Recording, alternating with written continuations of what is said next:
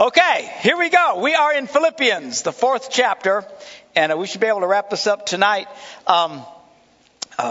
Great, very simple, basic book of Philippians. We talked about in the beginning how Paul had wound up going to this Roman outpost out in the middle of nowhere called Philippi, and how he met these women by the river and got a chance to start witnessing and talking with them, and they eventually became believers, and that was all the start. Anyway, the Philippians were always very, very close friends of Paul, and they got along extremely well, unlike the Galatians that we read about before this, where he was really ticked at a lot of them for giving up on their faith, as he was putting it. And so we're picking this up, and we're in chapter 4, verse 8. So he says, "Finally, brothers." Now, he also said "finally, brothers" back at chapter 3, verse 1. But this time he means it, because we are coming to the end.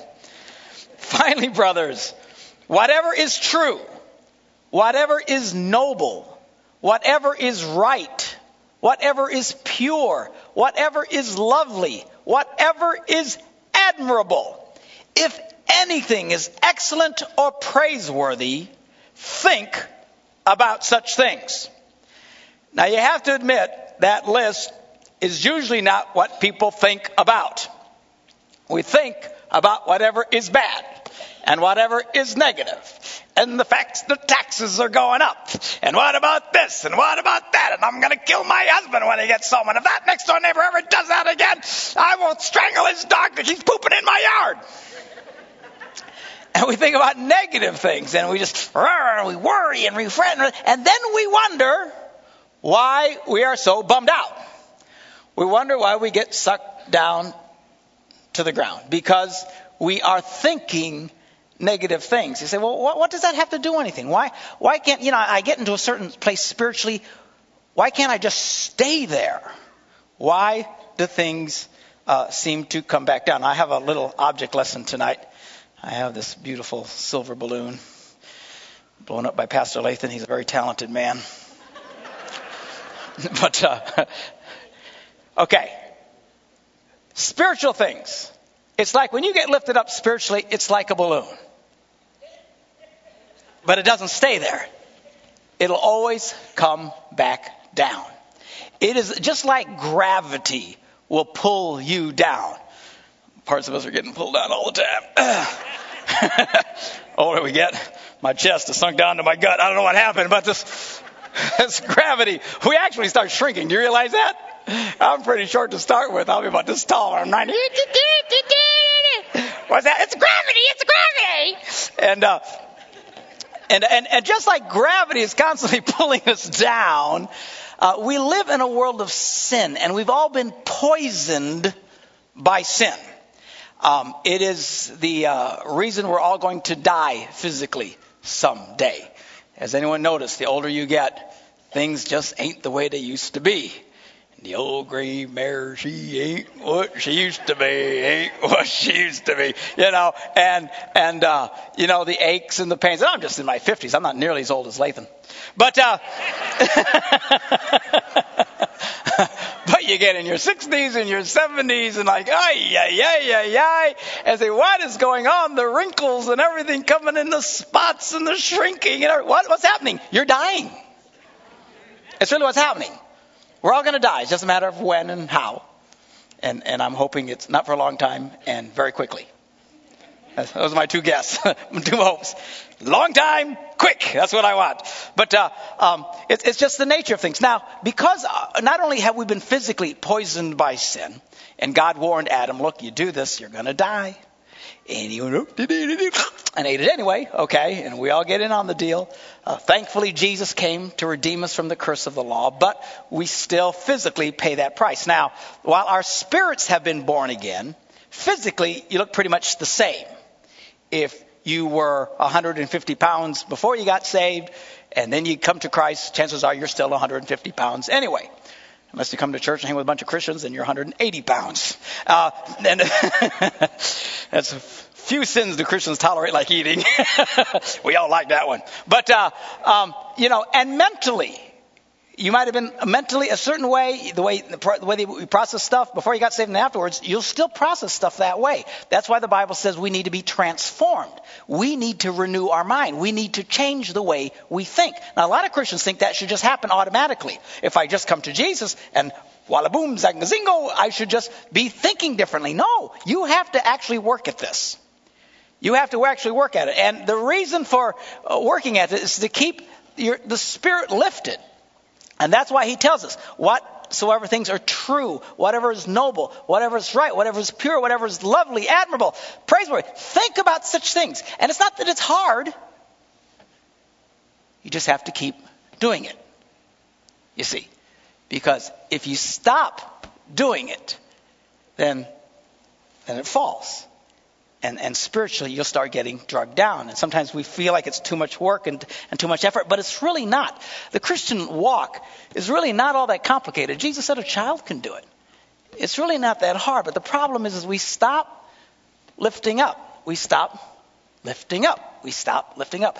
What we think is that we shouldn't get pulled down anymore. I've prayed a lot. I've been so blessed, I don't have to pray for a while. Wrong. I'm so smart. I've read the Bible so much. I'm so intelligent now. I don't have to do it anymore. Wrong. The pull of the negative on our minds is never ending. And for spiritual success in our lives, we've got to continually think about good things, positive things, so that we can stay lifted up, so we can stay positive. Say, Pastor Mark, how do you stay positive? On purpose. That's really how you do this stuff. You do it on purpose. How do you stay successful in life? On purpose. We really live in a culture, I think people think that if you're really happy and you're really blessed and your life is great, you're really lucky. That's what we think.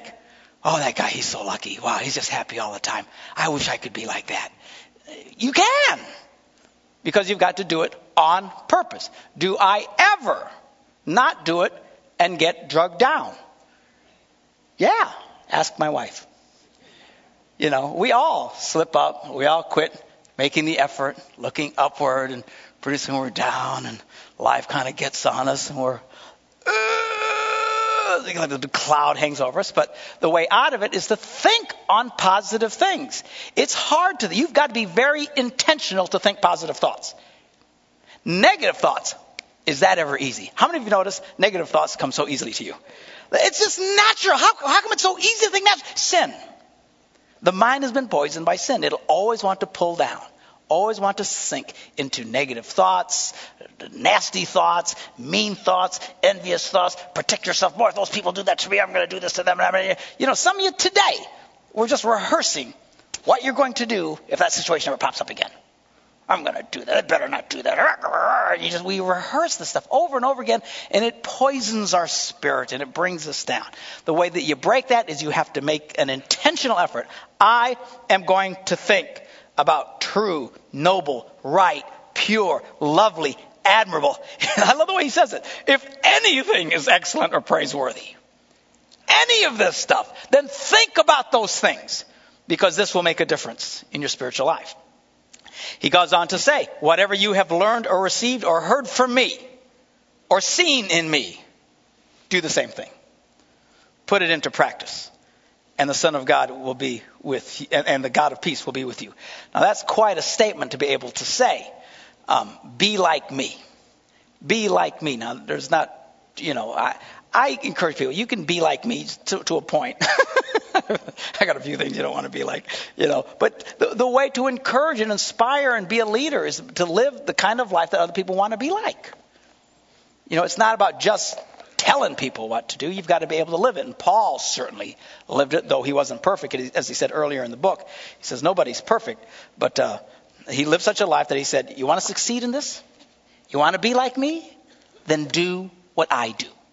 If you'll do what I do, if you approach life the way I approach life, if you will, anything you've seen me do, if you'll do the same thing, you'll have the same result. It's not that he was a special, well, in a way he was a special guy because of the calling on his life, but the way he lived his life wasn't special. Anyone who would do what he would do would have the same results, is the bottom line. Is this making sense?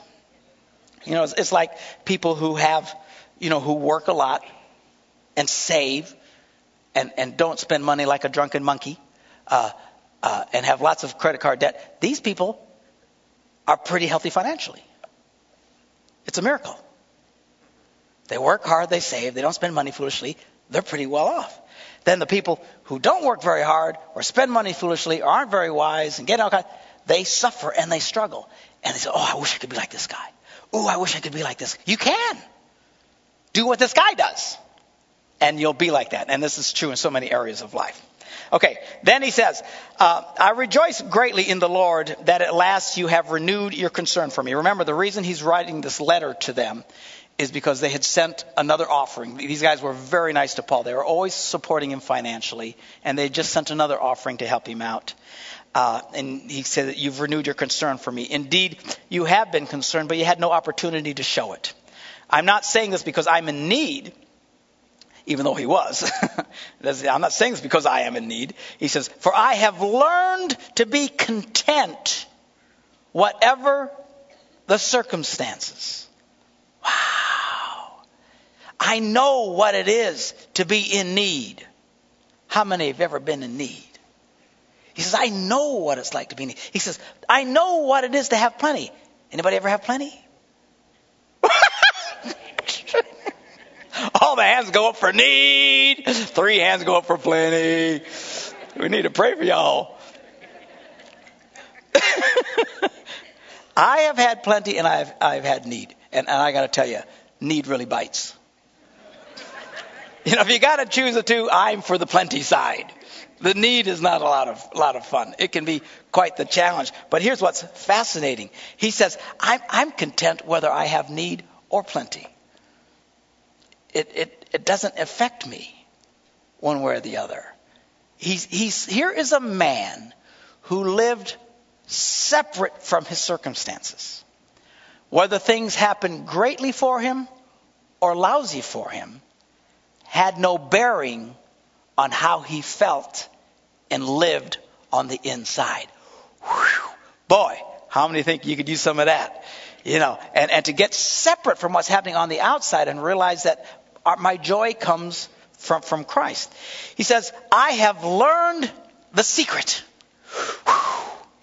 Check it out. I have learned the secret of being content in any and every situation, whether well-fed or hungry, whether living in plenty or in want. He has found the secret to be content. Content. You know what it's like to be content?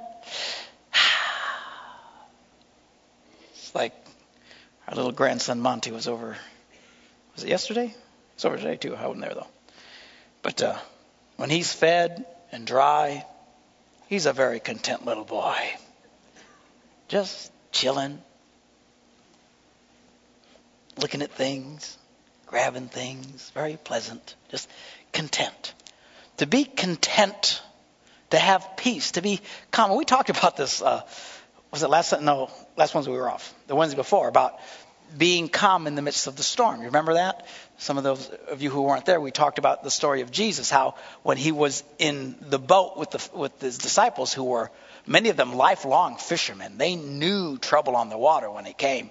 And this big storm comes up, and these guys thought they were going to die. They weren't just a bunch of girly men. They knew a storm. And the amazing thing is that while they're all freaking out, Jesus was sleeping. Sleeping. Peace in the midst of the storm. And they finally woke up Jesus and said those words that so many times we have said, Lord, don't you care? God, don't you care? They said, Lord, don't you care? We're going to die. And he gets up and he says, quiet. And everything. And they all went, whoa, who is this guy? I mean, they were very blown away. But Jesus didn't go, see how powerful I am? Wasn't this great? He chewed them out for being so chicken. What's the matter, you guys? We're not going to die. Don't you have any faith? Whew. You see, we all pray for the storm to calm. How many of you know that? When you get the misery in your life and things are going crazy, we try and pray, God, stop it. Stop it. Calm stuff down. Calm stuff down. And sometimes the Lord will change those circumstances and it will calm you down. But the reality is, what he wants you to do is be like he was encouraging the disciples. Stay calm in the midst of the storm. Relax. You're not going to die. You think you're going to die. You feel like you can die. Some of you look like you're going to die. But just quit freaking out. I'm telling you, this is so key, you guys. If you live by your circumstances, you will be a victim all of your life. You just will. Because just like the balloon pulls us down, what do you think more naturally you're going to experience in life? Positive circumstances or negative? Negative. Good grief, if you don't get this is always going to beat you up. All of a sudden you get an unexpected check, you win the lottery, yee-haw, you'll be happy, jumping up and down. Come on down, the price is right. You see these people, they get picked, they go nuts. Like, man, these people need to get medicated. What is with this? Freaking honestly, if I was playing the game, no way would I jump down going, and I'm pretty wired. I don't know what these people are on. Chance to win money. Circumstances are going to change.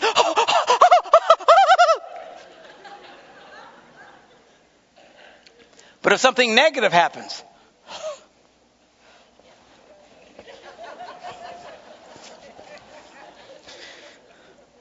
it is fascinating.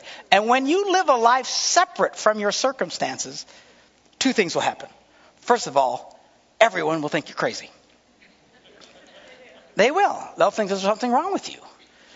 You know, people coming up to us, Pastor Mark, you know, that's such and such a bad thing. That must really make you sad. No. Really? Yeah. Well, Pastor Mark, I heard this thing changed. You must be so happy. No. Well, aren't you happy? Well, I'm always happy. I live separate from that. People look at you like, you're nuts. So number one, people think you're crazy. But number two, that you walk around content. You have a peace that passes all understanding.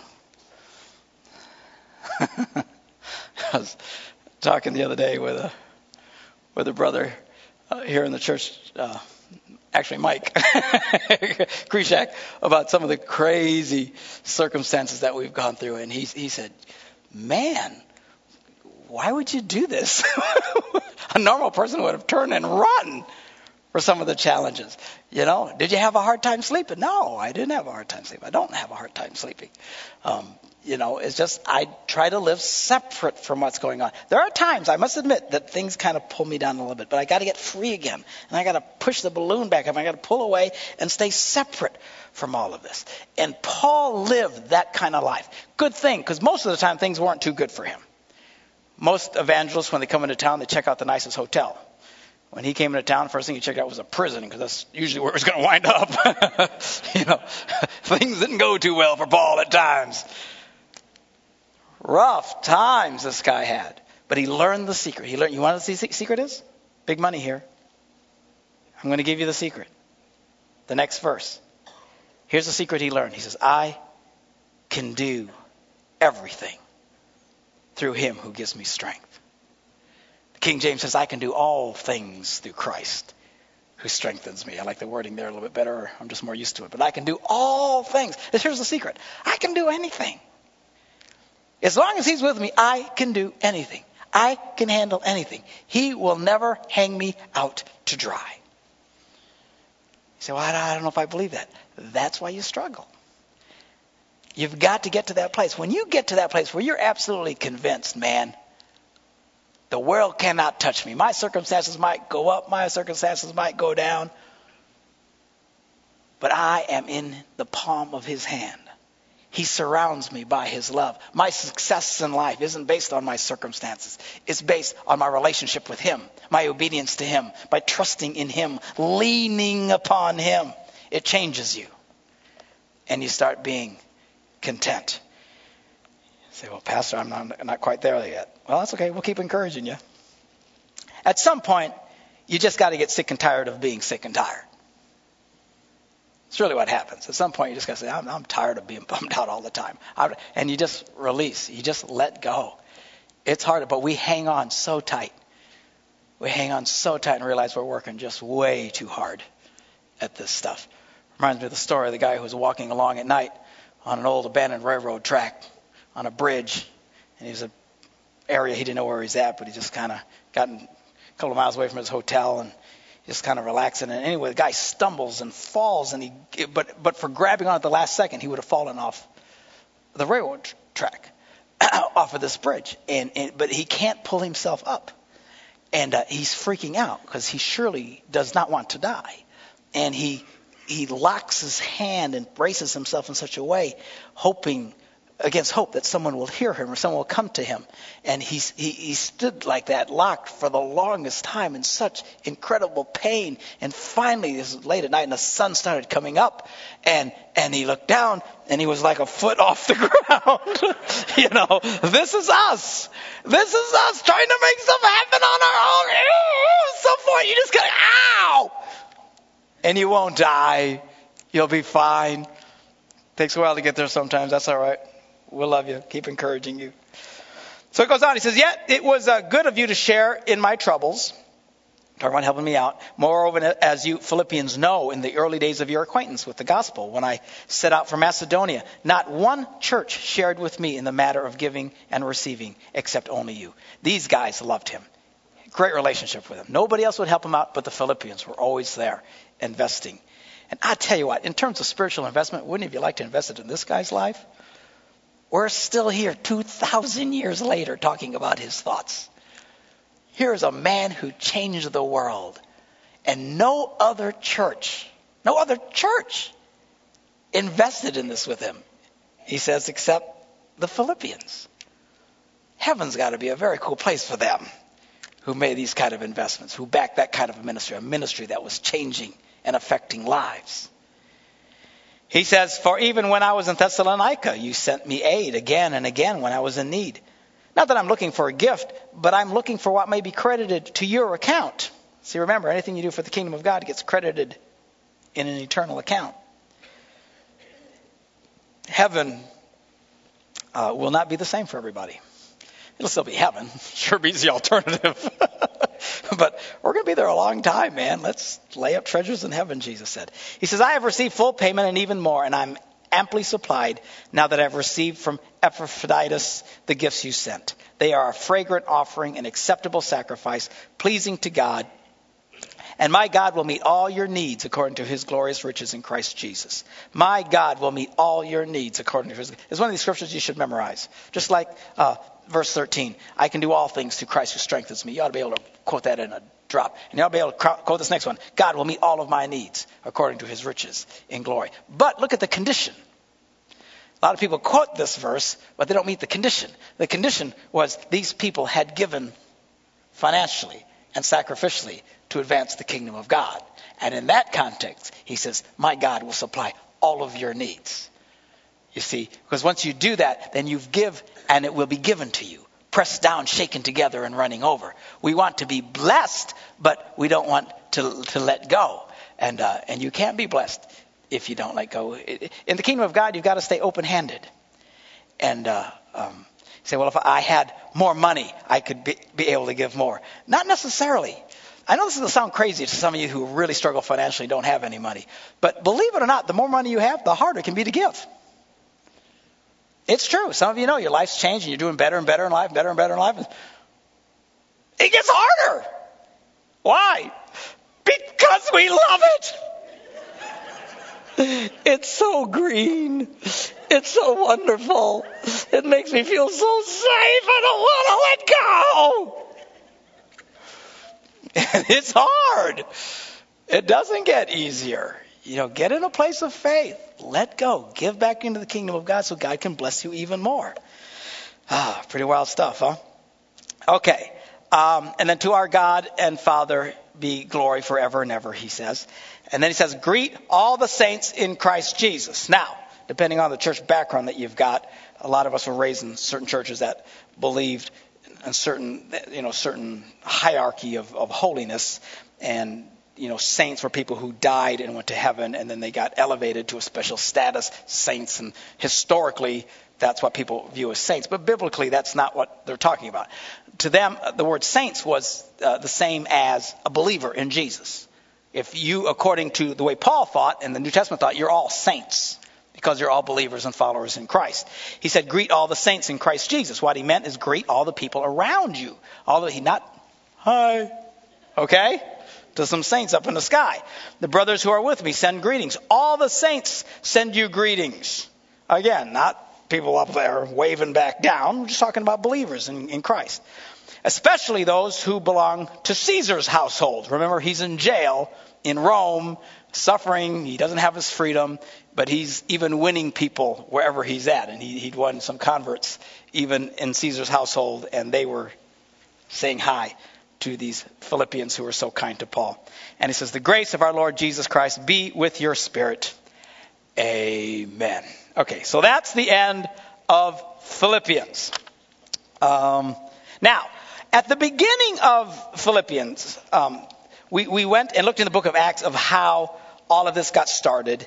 And one of the stories that we read about when Paul was in Philippi was about this girl who was demon-possessed, and he had cast out demons. And I had made some comments about demon possession. And I had some people ask me, could you teach a little bit more on that and explain it? And I promised you that I would when we got to the end of this. So now I'm going to give you my little spiel on demons. Are you ready to change channels to the demon channel?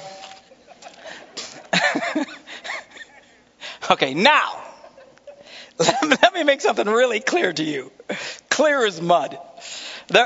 One of the things that we believe here at Celebration Church, which I love, it's different than a lot of churches, in that we really distinguish between what we believe, cling to, hold on to, trust in, and what we believe thinking. Okay? There's a real difference in that. You know, the English language, the word believe is all over the place, you know. Oh, I believe I'll have a cup of tea. All right? Yeah, I think. It's really another way of saying think. So people oftentimes will come and say, what do you believe about eternal security? And I'll tell you what we think, but we don't have a cow about those things. I'll tell you, we don't really take much of a stand on that. Anyway, I personally, depending on the extremes, I mean, you got some people that believe everything is predestined. Everything that's happened, God's already ordained, and you're predestined either to go to hell or to go to heaven, and that they believe that. I think those people are a little nuts, but I'm predestined to think like that. But and then you got the other people who think God's not involved, just whatever I do. So, it's somewhere in the middle, I'm sure. But they say, and occasionally I'll have people come to me and say, well, why do you believe on these things? And I say, well, we don't really believe anything about it. I'll tell you what we think, what I think, what we teach. But we could be wrong. We could be right. I mean, there's something. Churches historically have fought and had cows over some of the most ignorant things. Things that do not matter. What do you believe about baptism? What do you mean? Well, do you believe that it's got to be running water in a river, or do you believe it can just be in a little pond? And as to what it matters, well, if you're in a pond, the water isn't rushing, it won't wash away your sins.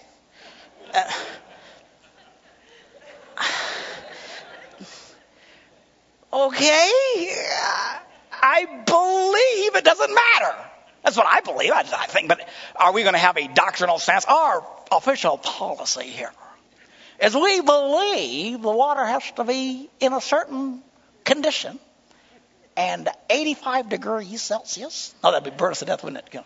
But anyway, I mean, it's just, we just don't get into all that stuff. There's all kinds of things. What do you believe about speaking in tongues? I'll tell you what I think about it.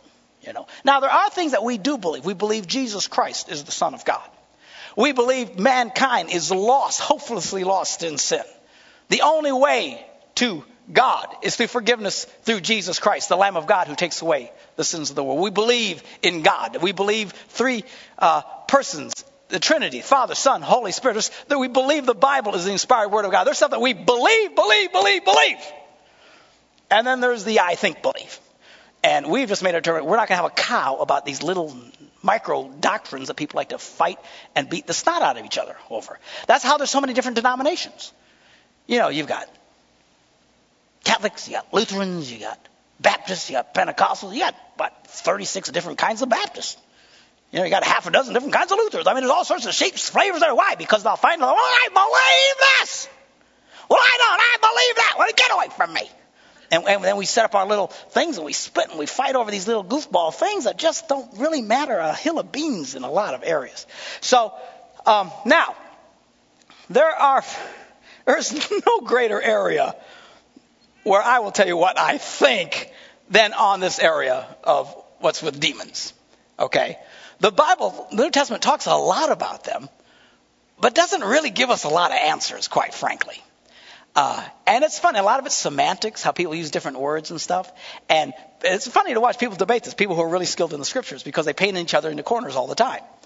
You know, I have guys who disagree with me, and I'll say, well, what about this? They paint me in a corner. I go, I don't know.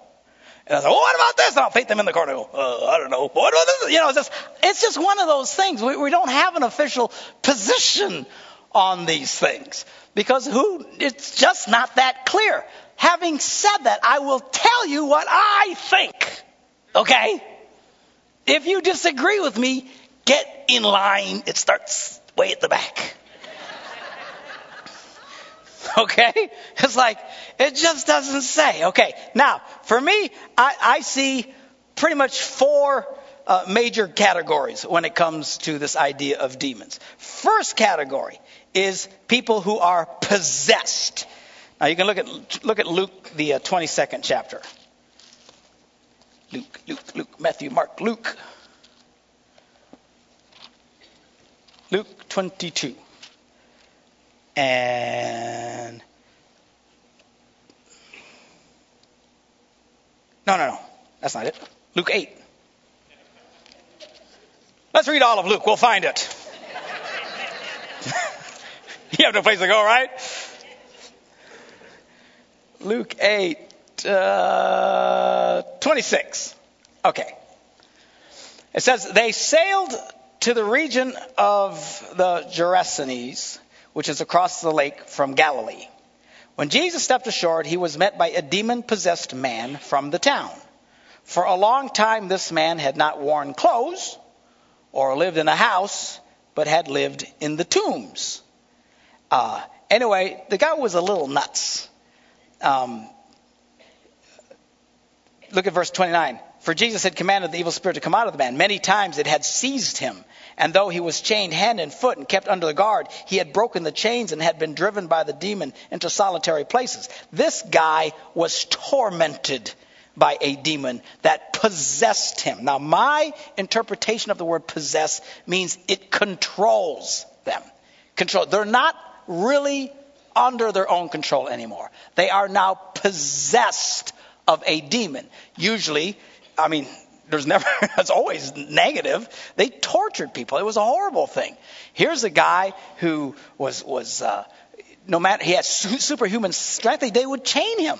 They had big chains back then to hold people down. When the spirit would get on him, he'd break the chains. He was running around, cutting himself, running around naked, beating up people, living around tombs.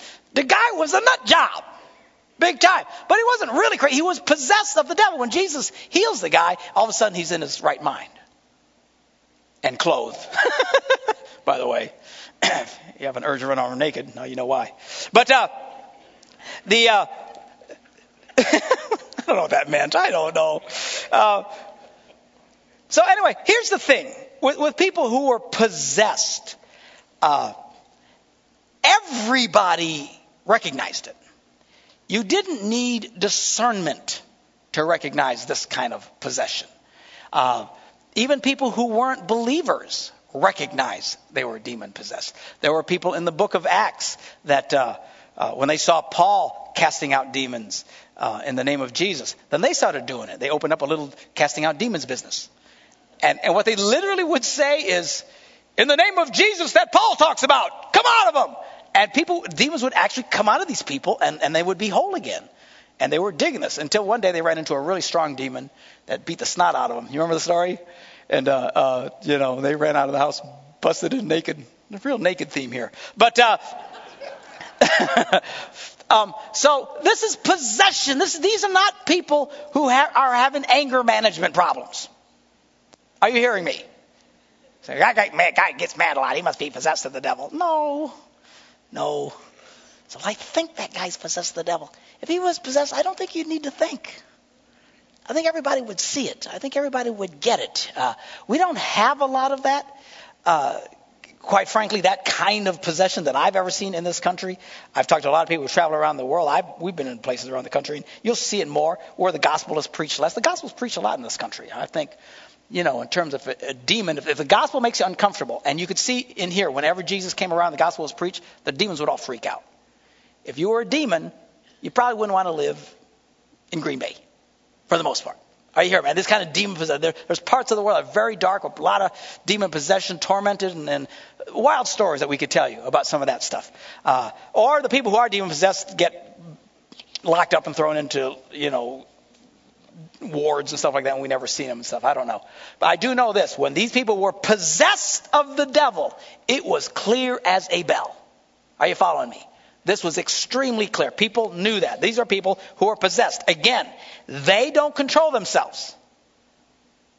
The devil is controlling them and tormenting them and making them do things they don't want to do. They are possessed. Now, there's another category. It's what I call being filled with the devil. Look at Luke 20. That's what I wanted, Luke 22.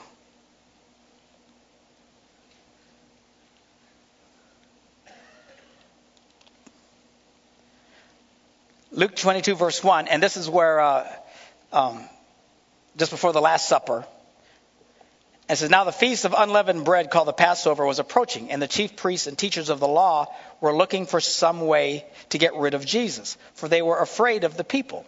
Then Satan entered Judas, called Iscariot, one of the 12. And of course, then he went off, and the Bible talks other examples where people are filled with the devil. Now, again, this is what I think. It doesn't really say. So I'm just telling you what I think. I think people can become filled with the devil, but not necessarily be possessed and go nuts and crazy and stuff. Because Judas wasn't doing that. But he was certainly filled and inspired of the devil. I believe a guy like Adolf Hitler was filled to the brim with the devil. I don't think he was possessed. I think these are people who willingly yield themselves to do wrong and willingly allow darkness and stuff to fill into them. If you've ever been in a situation where you're with someone I have been. The last time I saw it was I was counseling this guy, and he didn't like what I was having to say.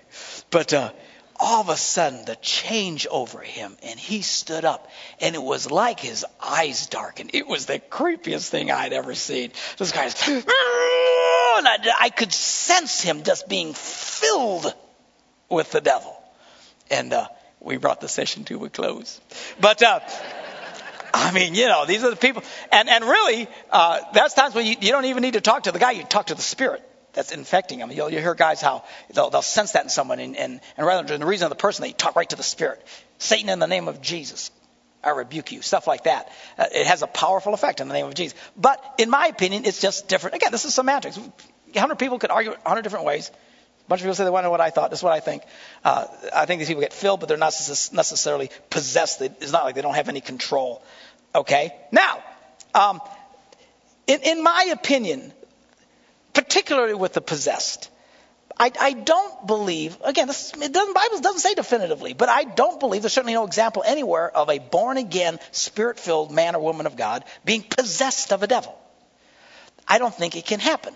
I think when we get filled with the Spirit of Christ, that light and darkness cannot remain in the same place. The Bible says, greater is he that is in you, meaning Jesus, than he that's in the world, meaning Satan. It doesn't say greater is he that is in you than he that is also in you.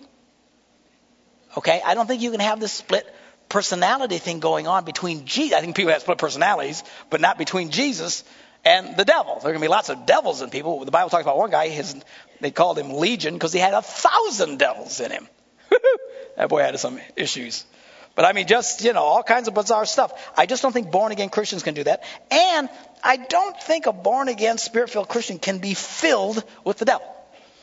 I just don't think he can. Say, well, I think they can. Okay. Peace.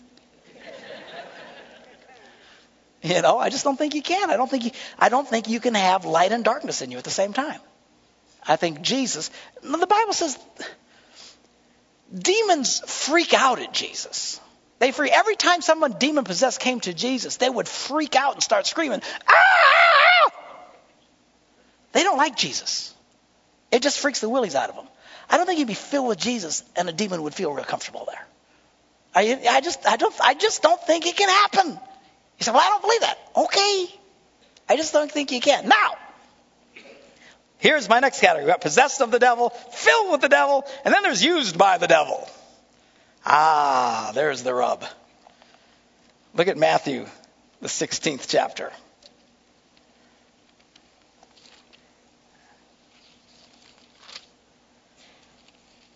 Matthew 16, verse 21. Jesus is with his disciples, and he starts telling these guys, you know, it's amazing. These guys must have been thick as bricks.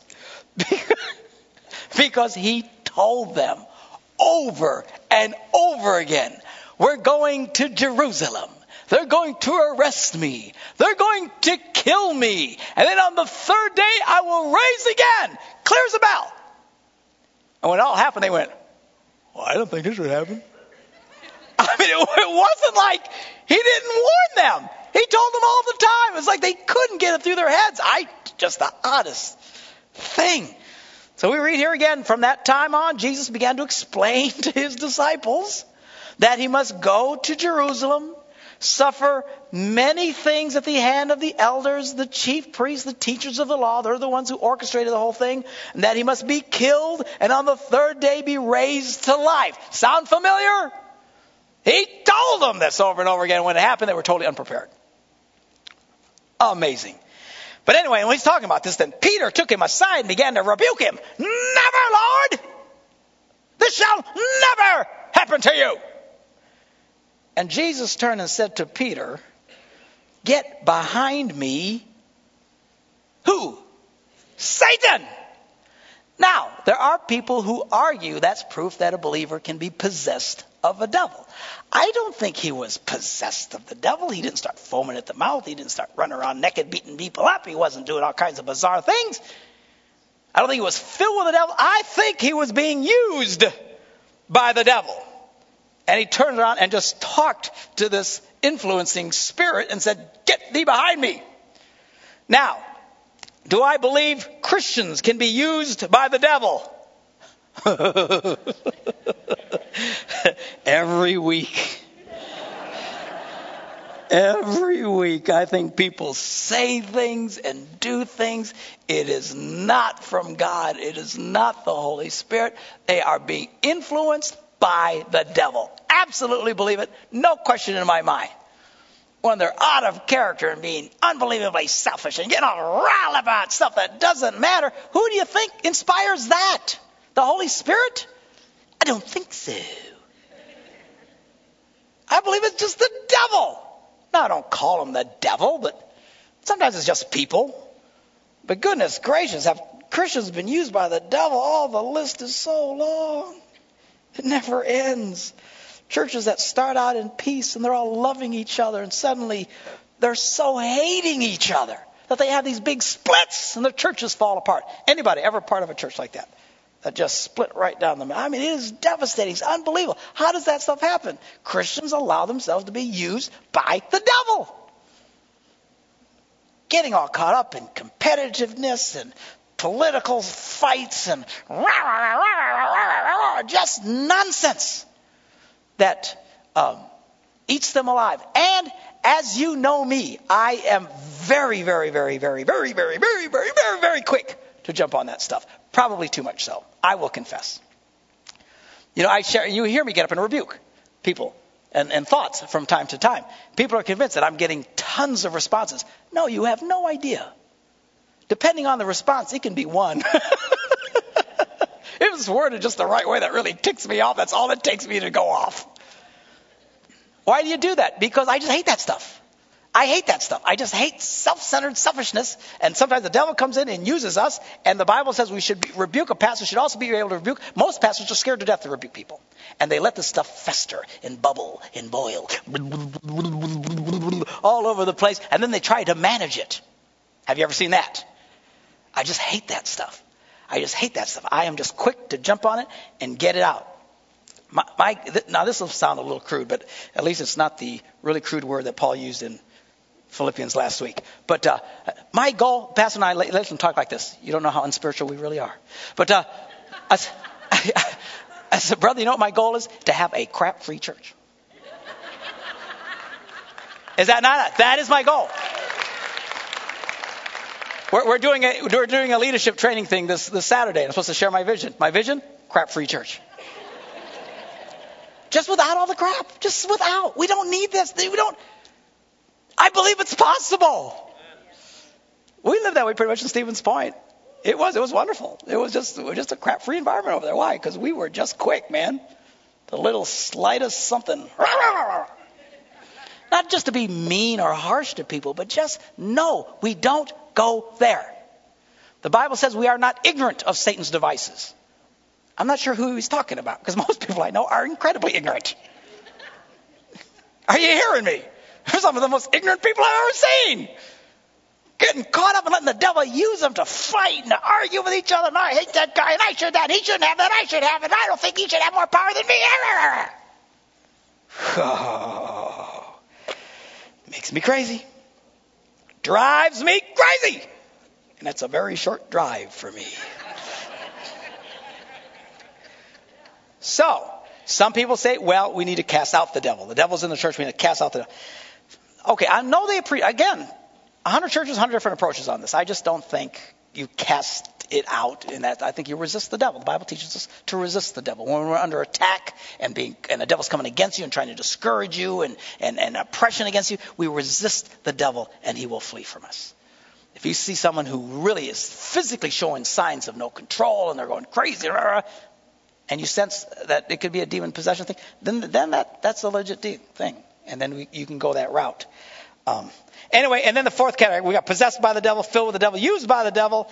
And then again, this is just the way I view it. Not everybody agrees with it. I think you can be physically attacked by the devil in sickness. Look at Matthew, the 12th chapter. 12th chapter, verse 22. And it says, and they brought him a demon-possessed man who was blind and mute, and Jesus healed him so that he could both talk and see. Okay, does that mean all people who cannot hear or talk or see or whatever are demon-possessed, like our brethren over here? Of course not. There were many times where Jesus came to people and who were deaf or blind or mute, and he would just heal them. No mention of any demons or anything else like that. But yet several times where it was mentioned that it was the result of a demon. Now, how they knew the difference, I don't know. I have no idea. I don't know. It doesn't say. It just doesn't say. I would presume that there would be some kind of sensitivity or leading of the Holy Spirit where you can acknowledge that or feel that, more spiritually discerning. Or maybe the people were fine and then all of a sudden mysteriously for no reason at all, something went like that and they were being tormented in other ways. If you look at Mark real quick, let me just show you this. Matthew, Mark, next guy over. Mark, almost done here. I'll let you go. Matthew, Mark 9, chapter 9. Mark chapter 9.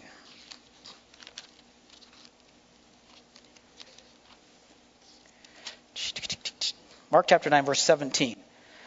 A man in the crowd answered, Teacher, I brought you my son who is possessed by a spirit and has robbed him of his speech. He couldn't talk. Whenever it seizes him, but look at the other stuff they add to it. Whenever it seizes him, it throws him to the ground. He foams at the mouth. He gnashes his teeth. He becomes rigid. And I asked your disciples to drive out the spirit, but they couldn't. So maybe there were other signs like that. I don't know. That's certainly the case here. It was a problem where he couldn't talk or whatever the deal is, but they recognized it as a demon. There was unusual activity. Something was bizarre and strange and unusual. But I do believe that at times people can be attacked physically by a spirit of infirmity that comes and physically attacks people. Not that all sicknesses you need to be delivered from a demon from. But I think sometimes you do. And I think, that's where the Bible talks about having a spirit of discernment, being able to sense these kinds of things. I know when my wife had was struggling with cancer the first time around, I really sensed in me that this was a spiritual battle. There's times where you're just sick and it's just the cold. You know what I'm saying? But then there's something that just sense that it's something is not right here. And I remember fasting and praying and resisting a spirit of infirmity that I believe had attached itself to my wife. Was she demon possessed? As I understand possession, no. No foaming at the mouth, no, just. Although there are days when, no, I won't go there. But I believe, everybody's looking at her, she's getting mad. But physically, it's just a spirit of infirmity and just praying against that thing and trusting God to set her free from it. And it's just a bizarre little thing for us. It's just me. I don't know what her thoughts are on it. I've never really asked her. I don't care. It's just what I think in my own little world. I know that one day she was holding her kitty and her kitty got down and took a few steps. A perfectly normal, healthy cat. We still have his sister that's still years later still alive. And he just went, and fell over dead. Yeah, which of course freaked her out because she loves the kitty and she's trying to bring it back to life. But it was too late. And she said, do something. Oh, I mean, he's dead. What am I supposed to do? Take it. That's why I took her to the vet. I did. I walked in, the cat's in a box. And they said, what's the matter? I said, I think my kitty's really, really, really sick.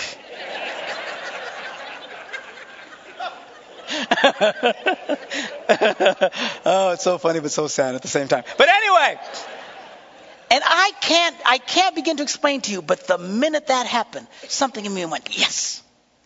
I really believe in my little world of Marky that just like in the Bible where Jesus one time cast out demons and they went into the animals, you remember that story, the pigs? I believe whatever that thing was on her jumped off of her and jumped on our little kitty. That thing went, And you say, well, you can't prove that. I know, I can't. I just think. That's what I think. You want to know what I think? That's what I think. I just know she got better. And God answers prayer. And God is faithful. And, so anyway, that's kind of how I view. The big thing about demon possession that I get in trouble and argue with a lot of people about is what I don't believe. I believe you can be possessed of the devil. Not a Christian, but people can be possessed of the devil. I think they can be filled with the devil. I don't think you can be a Christian. But I think you can be used by the devil. I think you can be attacked by the devil. Even physically, where that thing will just grab a hold of you and you got to resist it and get free of that thing. But that's just what I think. There are no definitive explanations of these things. They're just not. What I'm reading you, the Bible's full. The New Testament, actually, not much in the Old, but the New Testament is full of these kind of examples and stuff. Again, you get half a dozen people, they will sort it out differently. That's why, certainly, we have no firm whatever on this thing. But the only thing that you'll see me say is what I am against is people who struggle with sin and think the answer is to get delivered. I have a problem with that. I could be wrong. I was wrong once. But I turned out to be right. And that's what made me wrong. But I could be wrong. Of course I could be wrong. I just don't think. I think, if you're struggling with lust, you don't need a demon of lust to be cast out of you. If you're struggling with anger, you don't need a demon of anger to be cast out of you. If you're struggling with whatever sin, add them up. I just don't think you're possessed of a demon. Do I think demons are involved? Without a doubt. Without a doubt. And here we get into semantics. But I believe this is where you resist the devil. You fight back. You get strong in your faith. The Bible says we don't wrestle against flesh and blood, but we wrestle against these things that are trying to destroy our lives. And we do that. The Bible says resist the devil and he will flee from you. There's a resisting. There's a fighting of the devil. I have experienced incredible battles, spiritual battles in my life. Without question. I mean, stuff that would just give you the heebie-jeebies if I took the time to tell you. I thought I was going to tell you tonight, but we ran out of time. But, that's all very, very real. I just don't think the answer is to be delivered. And there's a lot in charismatic circles that think that if you're having a struggle with sin, come and we're going to cast the devil out of you and set you free. If you feel you need that, there's people in our church. We don't have an official policy of it. I just don't want to go that way. But there's lots of people in the church who, if you really believe that, they'll be more than happy to pray your deliverance through it. I personally have never seen it really help anybody. I've been to deliverance conferences where they are all struggling with sin and they all come forward in the evening to get the demons cast out of them. And then the next morning we'd have another session and they get the demons cast out of them again. And then after lunch they'd have demons cast out of them again. And I was just like, this is odd. I mean, what, you get possessed and repossessed every, 5 minutes, these people? But this is it. All weekend long, just constantly getting delivered. The same people. Over and over again. And I would talk to these people and say, well, yeah, I just know because I have a problem looking at women. If that's demon possession,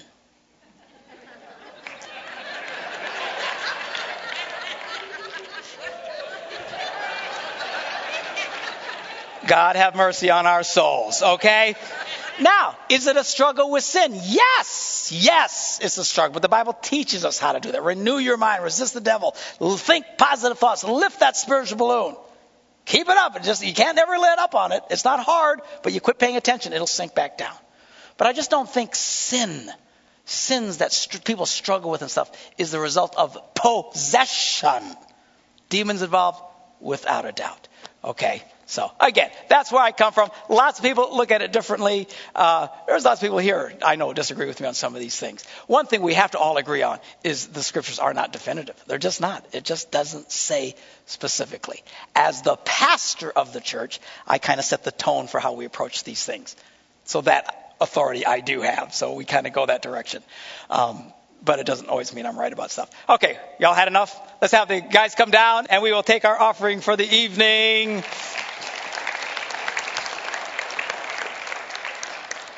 I haven't been able to make up my mind which one I want to do next. Some people have been asking for the whole book of Acts. I don't know if some of you guys want to do that or whatever. But that's a fun book. It's a long one, but it's a riot. It's great. Maybe we'll go that way. I don't know. I'll make up my mind by next Wednesday.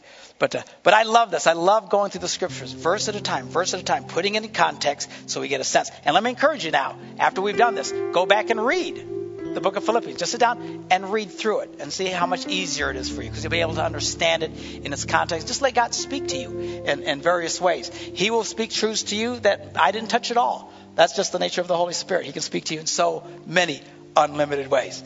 Let's pray. Father, thank you for the power and the strength of your word. We thank you, Lord, even though we don't understand everything, even though not everything's 100% clear, even though there's still a lot of mysteries, spiritual mysteries in life, there's one thing that is abundantly clear. You love us. You care about us. We can put our hope and our trust in you. And your word says those who trust in you are never disappointed because you are faithful. And we praise you and we thank you for that. We love you, God, for loving us. Help us to grow in our faith. Help us to grow in our understanding of your word. Continue to work in us, Lord, so that we can splash the kingdom of God everywhere we go. Thank you for that. Bless these offerings now, we pray. Use them for the advancement of your kingdom in Jesus' name. And everybody said, amen.